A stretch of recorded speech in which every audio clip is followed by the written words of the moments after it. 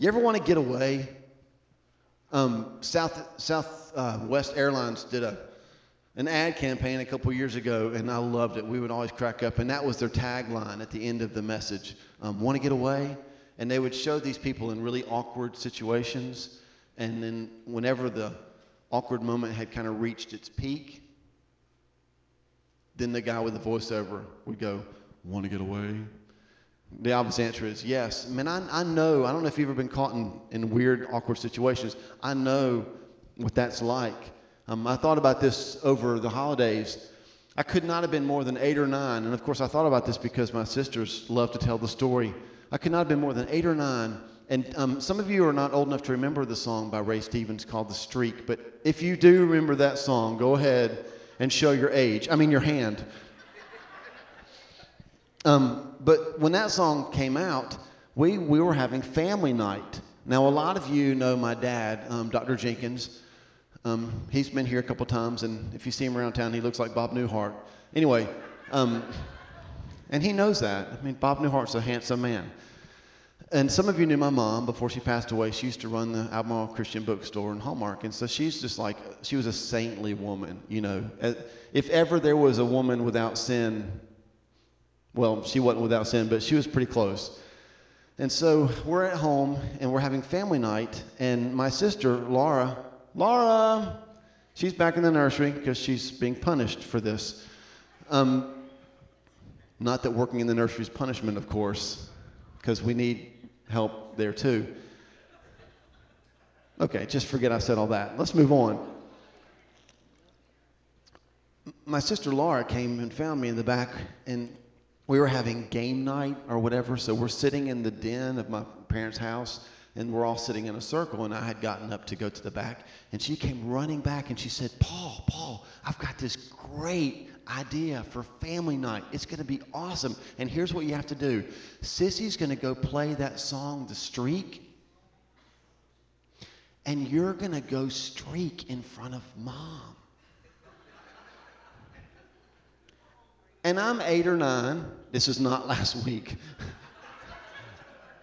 I'm 8 or 9. Let's just go ahead and say that. I'm probably old enough to know better, but at 8 or 9, my eyes just lit up and it was like, yeah, let's do it. And so, you know, my sister starts playing, oh, yes, they call him the Streak. Boogity, whatever he says there. And so, like, it's going bananas. It's playing, and I come running from the back of the house up to the den where my mom is sitting cross-legged on the floor. And I took all my 8 or 9-year-old glory, and I mean, I'm making it rain right there in front of my mom. You know, I'm going all over I'm just dancing. I'm like all over the place, you know. And my sister Laura is kind of off to the side doing this.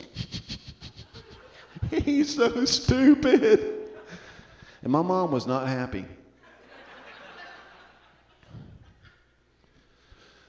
So I know what it's like to have a want to get away moment. You're like totally, in my situation, literally exposed. And sometimes we find ourselves in those situations where we are exposed. And we really just, if we could, we would snap our finger and we would be gone out of that situation. And that went horribly wrong for me, and I found myself kind of captured by the moment. Now we're going to look at a passage in Isaiah 43:19 where the people of God are they're captured too. They're in Babylon. They're in captivity. And God's going to speak a word to them, and it's a good word. But you've just got to understand that they were also in a place where if they could, they would have snapped their fingers and gotten out of that place. They were exposed. They were miserable. And in that misery, here's what God said, Isaiah 43:19. See, I am doing a new thing. Now it springs up. Do you not perceive it? I am making a way in the wilderness and streams in the wasteland. For me, when I read that, I see two very fundamental questions that I want to answer this morning. Okay? Here's the first one. I've got on your sheet, how does God do new things? The short answer is this. He does new things not the way that we would. I'm naked in front of my mother in all of my glory, which at 8 or 9 is not much, right? And if I could do a new thing in that moment, I would have vaporized myself to the back of the house with clothes on. I would have gotten out of that situation. And when we're caught, when we're captive, when the Israelites heard this promise, what's the first thing they probably thought? Oh, God's going to do a new thing. He's going to get us out of here. As Lee Corso would say, not so fast, my friend. Do y'all know who Lee Corso is? No. Okay. The three of us had a moment there, didn't we? Thank goodness. That's not how God does a new thing. Let's admit that we would like to have an easy button. Have you ever thought about that? That when we get into the situations that seem old and cold and hard, we would give anything if that easy button was real. Fixed, just like that. That's not how God operates. Here's how God does a new thing. God does not remove us from hard places. He moves us through hard places. This is the part where you fill in the blank. God does not remove us from hard places. He moves us through hard places. Let's look at a couple verses in Isaiah 43. Verse 2 says this: when you pass through the waters, when you pass through the rivers, when you walk through the fire. Verse 16 says, He made a way through the sea. He made a path through the mighty waters. Psalm 23:4, probably the most quoted psalm of all time, right? The 23rd Psalm. What does it say in verse 4? Well, if you learned it like I did in the King James, it starts with yea. Nowadays, if you say yea, people are like, there's a party. Where's it at? Back in the day, yea meant the beginning of this verse. And he'd say, yea, even though I walk through the valley of the shadow of death. God is not about picking you up like a crane and removing you from a hard place. He's all about moving you through a hard place. There are surely times in Scripture that God miraculously seems to push the magic button. I can think of at least one. Acts chapter 12. Peter was in prison, and he's just hanging out there, and God literally, with an angel, blew open the prison door. That would have been awesome to see, wouldn't it? Little pyrotechnics in the Bible. I'm just in prison. Boom! Wow, there's an opening. I'll walk through it. That'd been awesome. That's one time I can think of in Scripture that God just instantaneously delivered somebody. But the majority of the time, the weight of Scripture is what we're talking about here, where God just comes alongside. He moves us through hard places.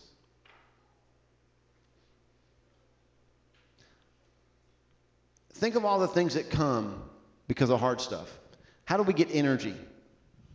Friction, right? We could rub two people together right now and stick them up on the wall to prove the point, but we won't. How do we get diamonds? Pressure. How do you become sharper in your life? Proverbs 27:17. As iron sharpens iron, so one man sharpens another. Nobody likes the sharpening process, but the way to get sharp is to kind of get rubbed like that, back and forth. He's not calling us to blink, to click our heels 3 times, to wish ourselves away. He's calling us, turn real quick to Ephesians chapter 6, verse 13. He's calling us to stand. I tell you all the time that there are certain verses in the Bible that I don't always like, that I read them and go, I wish you could have written that differently, God. This is one of them. Ephesians chapter 6, verse 13 says this: Therefore put on the full armor of God, so that when the day of evil comes, you may be able to stand your ground. And I'm all into that, right? That's a guy verse, isn't it? Full armor, stand in the day of evil. But what does it say next? And after you have done everything, to stand. Like, not after you've done everything, close your eyes and hope it all goes away. After you've done everything, stand. Not flee, Stand. The power of the gospel is not that God is powerful enough to get us out of hard things. It is that he is powerful enough to meet us in the hard things and help move us through them. Think about that. If God was all about getting us out of hard times, the Christmas story would have been different, right? Because he wouldn't have come here. It might have gone something like, and suddenly there was with the angels a giant galactic spaceship, sucking all of mankind up into it to deliver them from the evil people around them and taking them to paradise where they poop butterflies. But that's not the Christmas story. The story of the gospel is that Jesus entered our hard place, and he walks through that hard place to make a way for us through the hard place. So this year, when God's doing a new thing, we need to do this. First and foremost, ask God, don't get me out of this. Don't deliver me from this. Don't make it all go away. Show me how you're going to take me through this hard place. And here's how he does it. God provides direction and protection in hard places. He provides direction and protection in hard places. The last part of verse 19 says, I'm making a way in the wilderness. I'm making streams in the wasteland. He promises two things that we don't want, and he promises to give them in the last place that we want them. Let me explain what I mean by that. Most of us do not want direction. We want a destination. Does that make sense? We don't want God to say, now if you'll go this direction, eventually you'll get where you're going. We want God to say, hey, come on, hop on my back. Woo, now you're here. We don't want direction. We want a destination. We don't even want protection. What we want is perfection. We don't want to be protected from anything. We'd rather live in a world where there's nothing to be protected from. Everything's perfect. There's a place like that. It's Camelot. No, it's not even Camelot. It's heaven. There is a place where things will be perfect, where things will be totally new, where we won't have to be protected from stuff. That's heaven, not here. So God gives us two things that we really don't want. He provides direction by making the way. He gives us protection. I love how he gives them a river in the desert. I've never been in a desert. Anybody been in a desert? I would imagine there's a lot of sand, heat, not a lot of water, and suddenly, boom, there's a river. I mean, if I'm in a desert and there's a river, I'm in the river. Maybe y'all are the people that would just go, that's really pretty. But I'd be in the river. I would swim in the river as far as I could before I had to get out. He provided direction. He provided protection. I love that verse 20 says that even the animals will praise him because of how he takes care of his children in the hard places. Isaiah 43, verse 20. The wild animals honor me, the jackals and the owls, because I provide water in the desert and streams in the wasteland to give drink to my people, my chosen. So God's going to provide for you in a hard place, and then like animals around you are just going to start like clapping their hands and raising their paws and praising God. That would be wild to see, wouldn't it? We tried to work that out this morning, but our dog wasn't going to do it. So if God is going to do a new thing, the question is, how do we perceive it? How do we keep from missing it? Look what it says in verse 19. I'm doing a new thing. Now it springs up, and he asks this question, do you not perceive it? Which means there is the possibility that God could do something new, and we could totally miss it, right? So I want to answer that one question. What can we do to ensure that we see the new thing that God's doing? If you are under the age of 30, close your ears. I'm fixing to say sex. I'm just kidding. You don't have to close your ears. Listen, I want to make sure you understand this. That word perceive, that's not about just seeing. It's not about just hearing. That's a very intimate, involved word. If you are a King James fan, you've read the passages where it says, and Adam knew Eve and bore a son. I've always loved that. What a great way to say it. because you know there's something going on there. And that something that's going on there is this exact same word. Do you not perceive it? Can we just boil it down like this? Can we at least say that perceiving the new thing that God does is more than thinking about it? It's more than standing back and observing it. This is about being engaged in what God is doing. If we could rephrase that question, here's what it would say. Look, I'm doing something new right in the place of your hardest battle. Will you engage in it with me? So God's asking you this question. How do you keep from missing the new thing? You engage with him in what he's doing. You become a very active participant. And here's 2 ways to do it. 2 tips. Here we go. Choose new mercy over old misery. Choose new mercy over old misery. Lamentations 3, verses 22 and 23 says that the Lord's mercy is new every morning. It's not meant to be old. You ever eaten stale food? Some of you this morning. Stale food is just nasty. I mean, I think the worst stale food is crackers, because, you know, you reach in and you're like, that Ritz cracker's looking so good. And then you bite it and there's no crunch. It just kind of folds in your mouth. You're like, ugh, I just ate cardboard. You know, you're spitting it out. You know, God's mercy is not meant to be stale. It's new every single morning.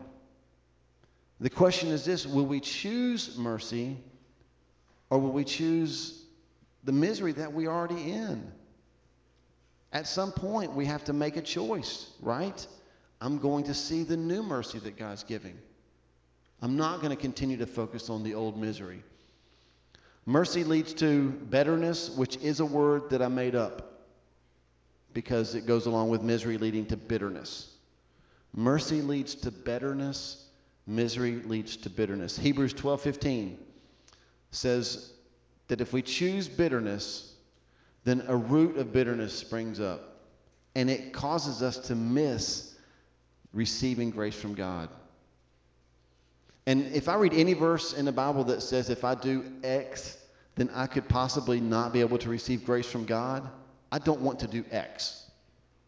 So if we choose to hold on to bitterness, that verse says we short circuit the ability we have to receive the grace from God. The mercy that he provides new every single morning. We could actually lose the ability to receive it because we've chosen old misery versus new mercy. And the last one is this. Choose a new strategy over old insanity. There's a lot of debate on whether or not Albert Einstein actually said the famous quote about insanity is doing the same thing and expecting different results. But somebody said it. Somebody smarter than me, but it's true. Here's my favorite example. Anybody vacuum a lot? No men's hands were going up there. Okay, Terry, you vacuum. So I'm going to relate, because I vacuum sometimes. Probably not as much as I should. But there's this thing that people do when they vacuum, and you run across a string that the vacuum won't pick up. Have you ever had that happen? And so you run over that thing 5, 10, 15, 20 times. And then what do? We bend over, we pick the string up, we examine the string, and we put it back down to try again.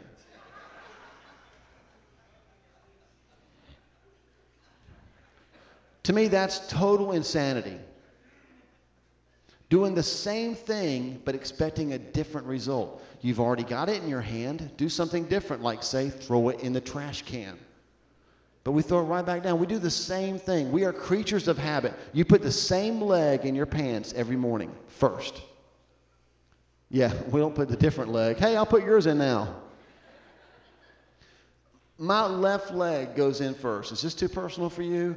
If Wendy ever hears in the middle, like in the middle of the night or early morning, if she ever hears this, doom, doom, boom, it's because I tried to put my right leg in first.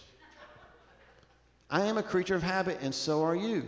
We do the same things. And insanity is doing the same thing, but expecting it to turn out differently. I want to challenge you this year. You want to not miss the new thing that God wants to do in your life? Get a different strategy. Try something new this year. Do a new strategy. I love what God says in verse 22 of Isaiah 43. After he gives him this great word about how he's going to do a new thing, he says this, "Yet you've not called on me, Jacob. You have not wearied yourselves for me." Hey, guess what, guys? I'm going to do a new thing, but you hadn't called on me. You've not been spending time with me. You don't have a relationship with me. And so God says, how about let's try a new strategy? And just a few verses down, verse 26, he says this. So instead of not talking to me, how about come and review the past for me? Let's argue the matter together. State the case for your innocence. Now listen, they can't state their case for innocence, right? Because they're not innocent. But he says, how about this time, instead of you just standing back and never being engaged with what I'm doing, let's talk. Let's at least talk. Have a new strategy. I'm going to challenge you with some of the stuff that we talked about earlier. If you've never read the Bible, I heard a lady one time, she came to speak at First Assembly back when First Assembly was meeting right down here in the old Center Theater. That was back where like the rats went to church and we went with them. I don't remember her name, but she was like this little old lady. She was about this tall and, 4 foot something. And she stood up in front of the church and she's telling these stories about how God has provided stuff for her.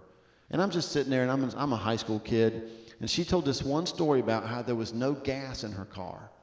And that she actually they laid hands on the car, her and her friend, and prayed, God, please start this car because we've got to be in this city at a certain time. And they turned the key and it started. And they got there and they did what God wanted them to do. And then they put their hands on the car again and said, God, get us home.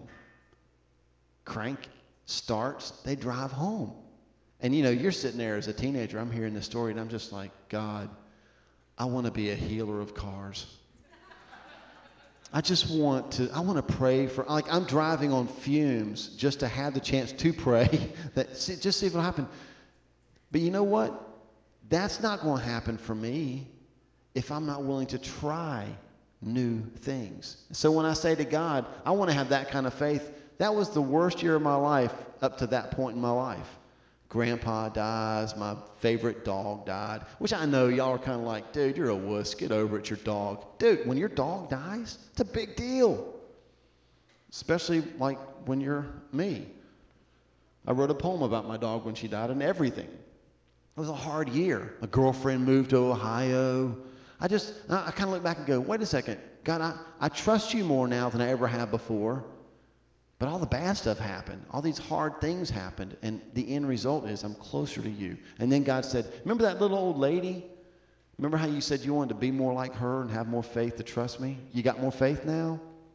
Oh, yes, I do. The point here is you don't get to have a new level with Jesus by doing the same old stuff you've ever done. Some of you hear me teach, you hear Phil teach, you heard Gary Sadler come and teach. We'll have a couple guests early in the year this year that'll teach, and you'll hear us, and you'll walk out going, man, those guys, they know the Bible. Well, you know how I know the Bible? I read it. I study it. I make notes. I do not understand this. Find a smarter person and ask him.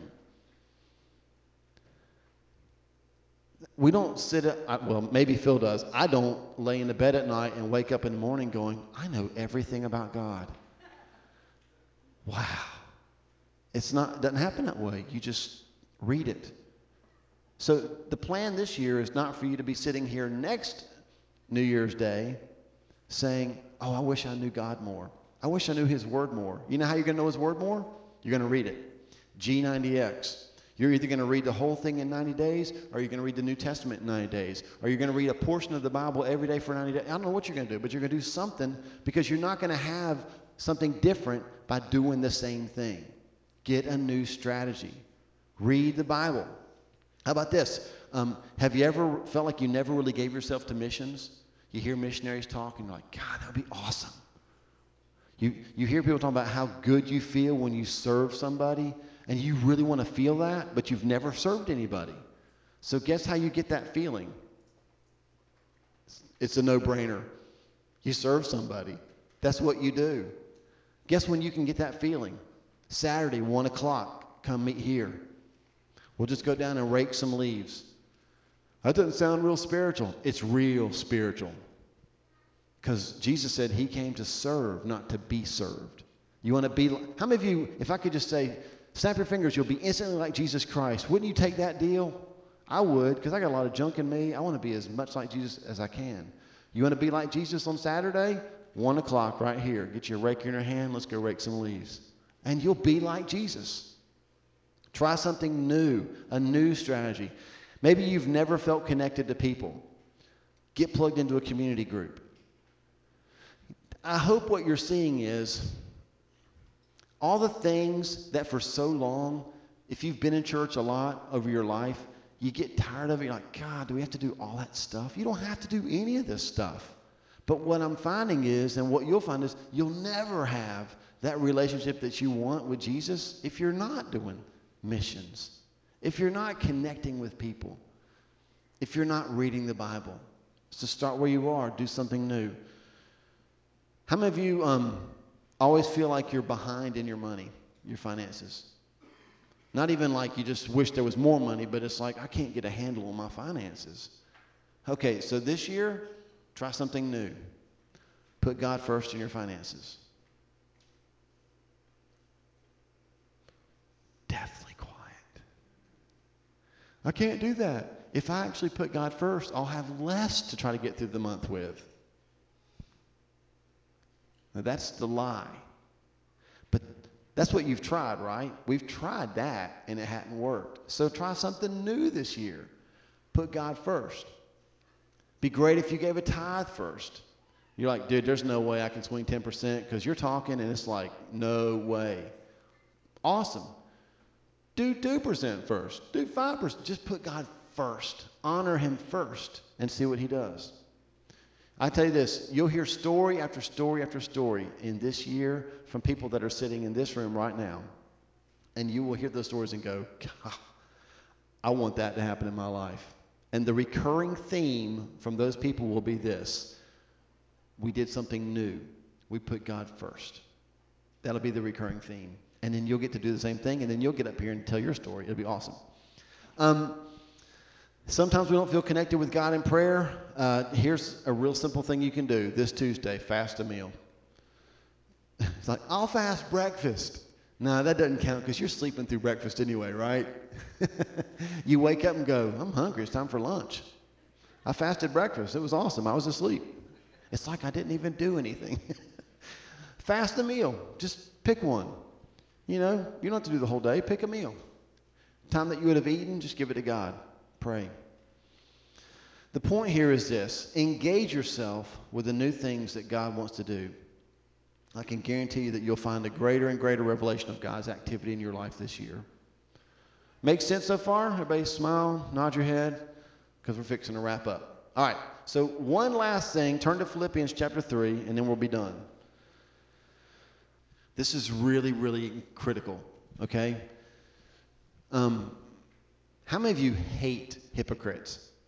Show of hands. Yeah, they just grate your nerves. They just get all over us. Nobody likes hypocrites. So sometimes when we talk about God doing a new thing, and you're trying to do new things in your life, here's something I found while I was studying. Philippians chapter 3, verses 12 through 14, classic couple of verses. Paul says this, not that I've already obtained all this, or have already been made perfect, but I press on to take hold of that for which Christ Jesus took hold of me. Brothers, I do not consider myself yet to have taken hold of it, but one thing I do, forgetting what is behind and straining toward what is ahead, I press on toward the goal to win the prize for which God has called me heavenward in Christ Jesus. What I want you to get is this. Paul starts by saying, not that I have already obtained all this, or have already been made perfect. Now, if Paul was in a modern day church and got up and gave that testimony, there would be this really loud amen. Because we love for people to realize how unperfect they are. So we stand up and go, I'm not really perfect. And everybody goes, you got that right, buddy. It's good that you're starting to see it now. Amen. Say it again. Paul's freely admitting it. What I want you to understand, this is what's going to happen in your life. It's also going to happen in the lives of the people around you right now. You're going to kind of be in no man's land for a while, because when you're leaving what's back there and going to what's over there, there's this time when you kind of don't have either one. It's good that you're not what you were. It's bad that you're not yet what you'll be. And so sometimes you end up being kind of what you were while you're trying to become something that you want to be. And that's where grace comes in. Everybody say grace. Grace is a wonderful gift. And it's a wonderful gift to give to yourself. Like, okay, God, I really just blew that. Obviously, I've not obtained it yet, but I'm pressing for it. And it's a wonderful gift to give to the people around you. Can you imagine a place where we can actually screw up and not get stoned for it? Where we can make a mistake and people go, nice try, but we need to work on that a little bit more. And the grace of Jesus is going to help you get through that. If we're honest, as we build a church community, we're the ones that pull people out of bad circumstances and remove them because they didn't do it right. They might make a bad name for us. They embarrassed us. So we're going to pull you out and put you over here until you can get better. And if you haven't learned anything else from this morning, I want you to learn this. That's not how God operates. God looks at disciples that knew hardly anything, and Jesus said, now go. Just go tell them about me. Yeah, you'll make mistakes. It's cool. Just go. I'm bigger than those mistakes. When God builds his church, when he redeems you, and he redeems me, he gets that. We're going to be Paul saying, oh, God, I haven't gotten there yet, but I want to get there. And he gives grace all the way through that journey. I'm challenging you as your leader. Give that grace to each other. Give that grace to yourself. Do something new this year that you've never done before. And watch God do a new thing in your life.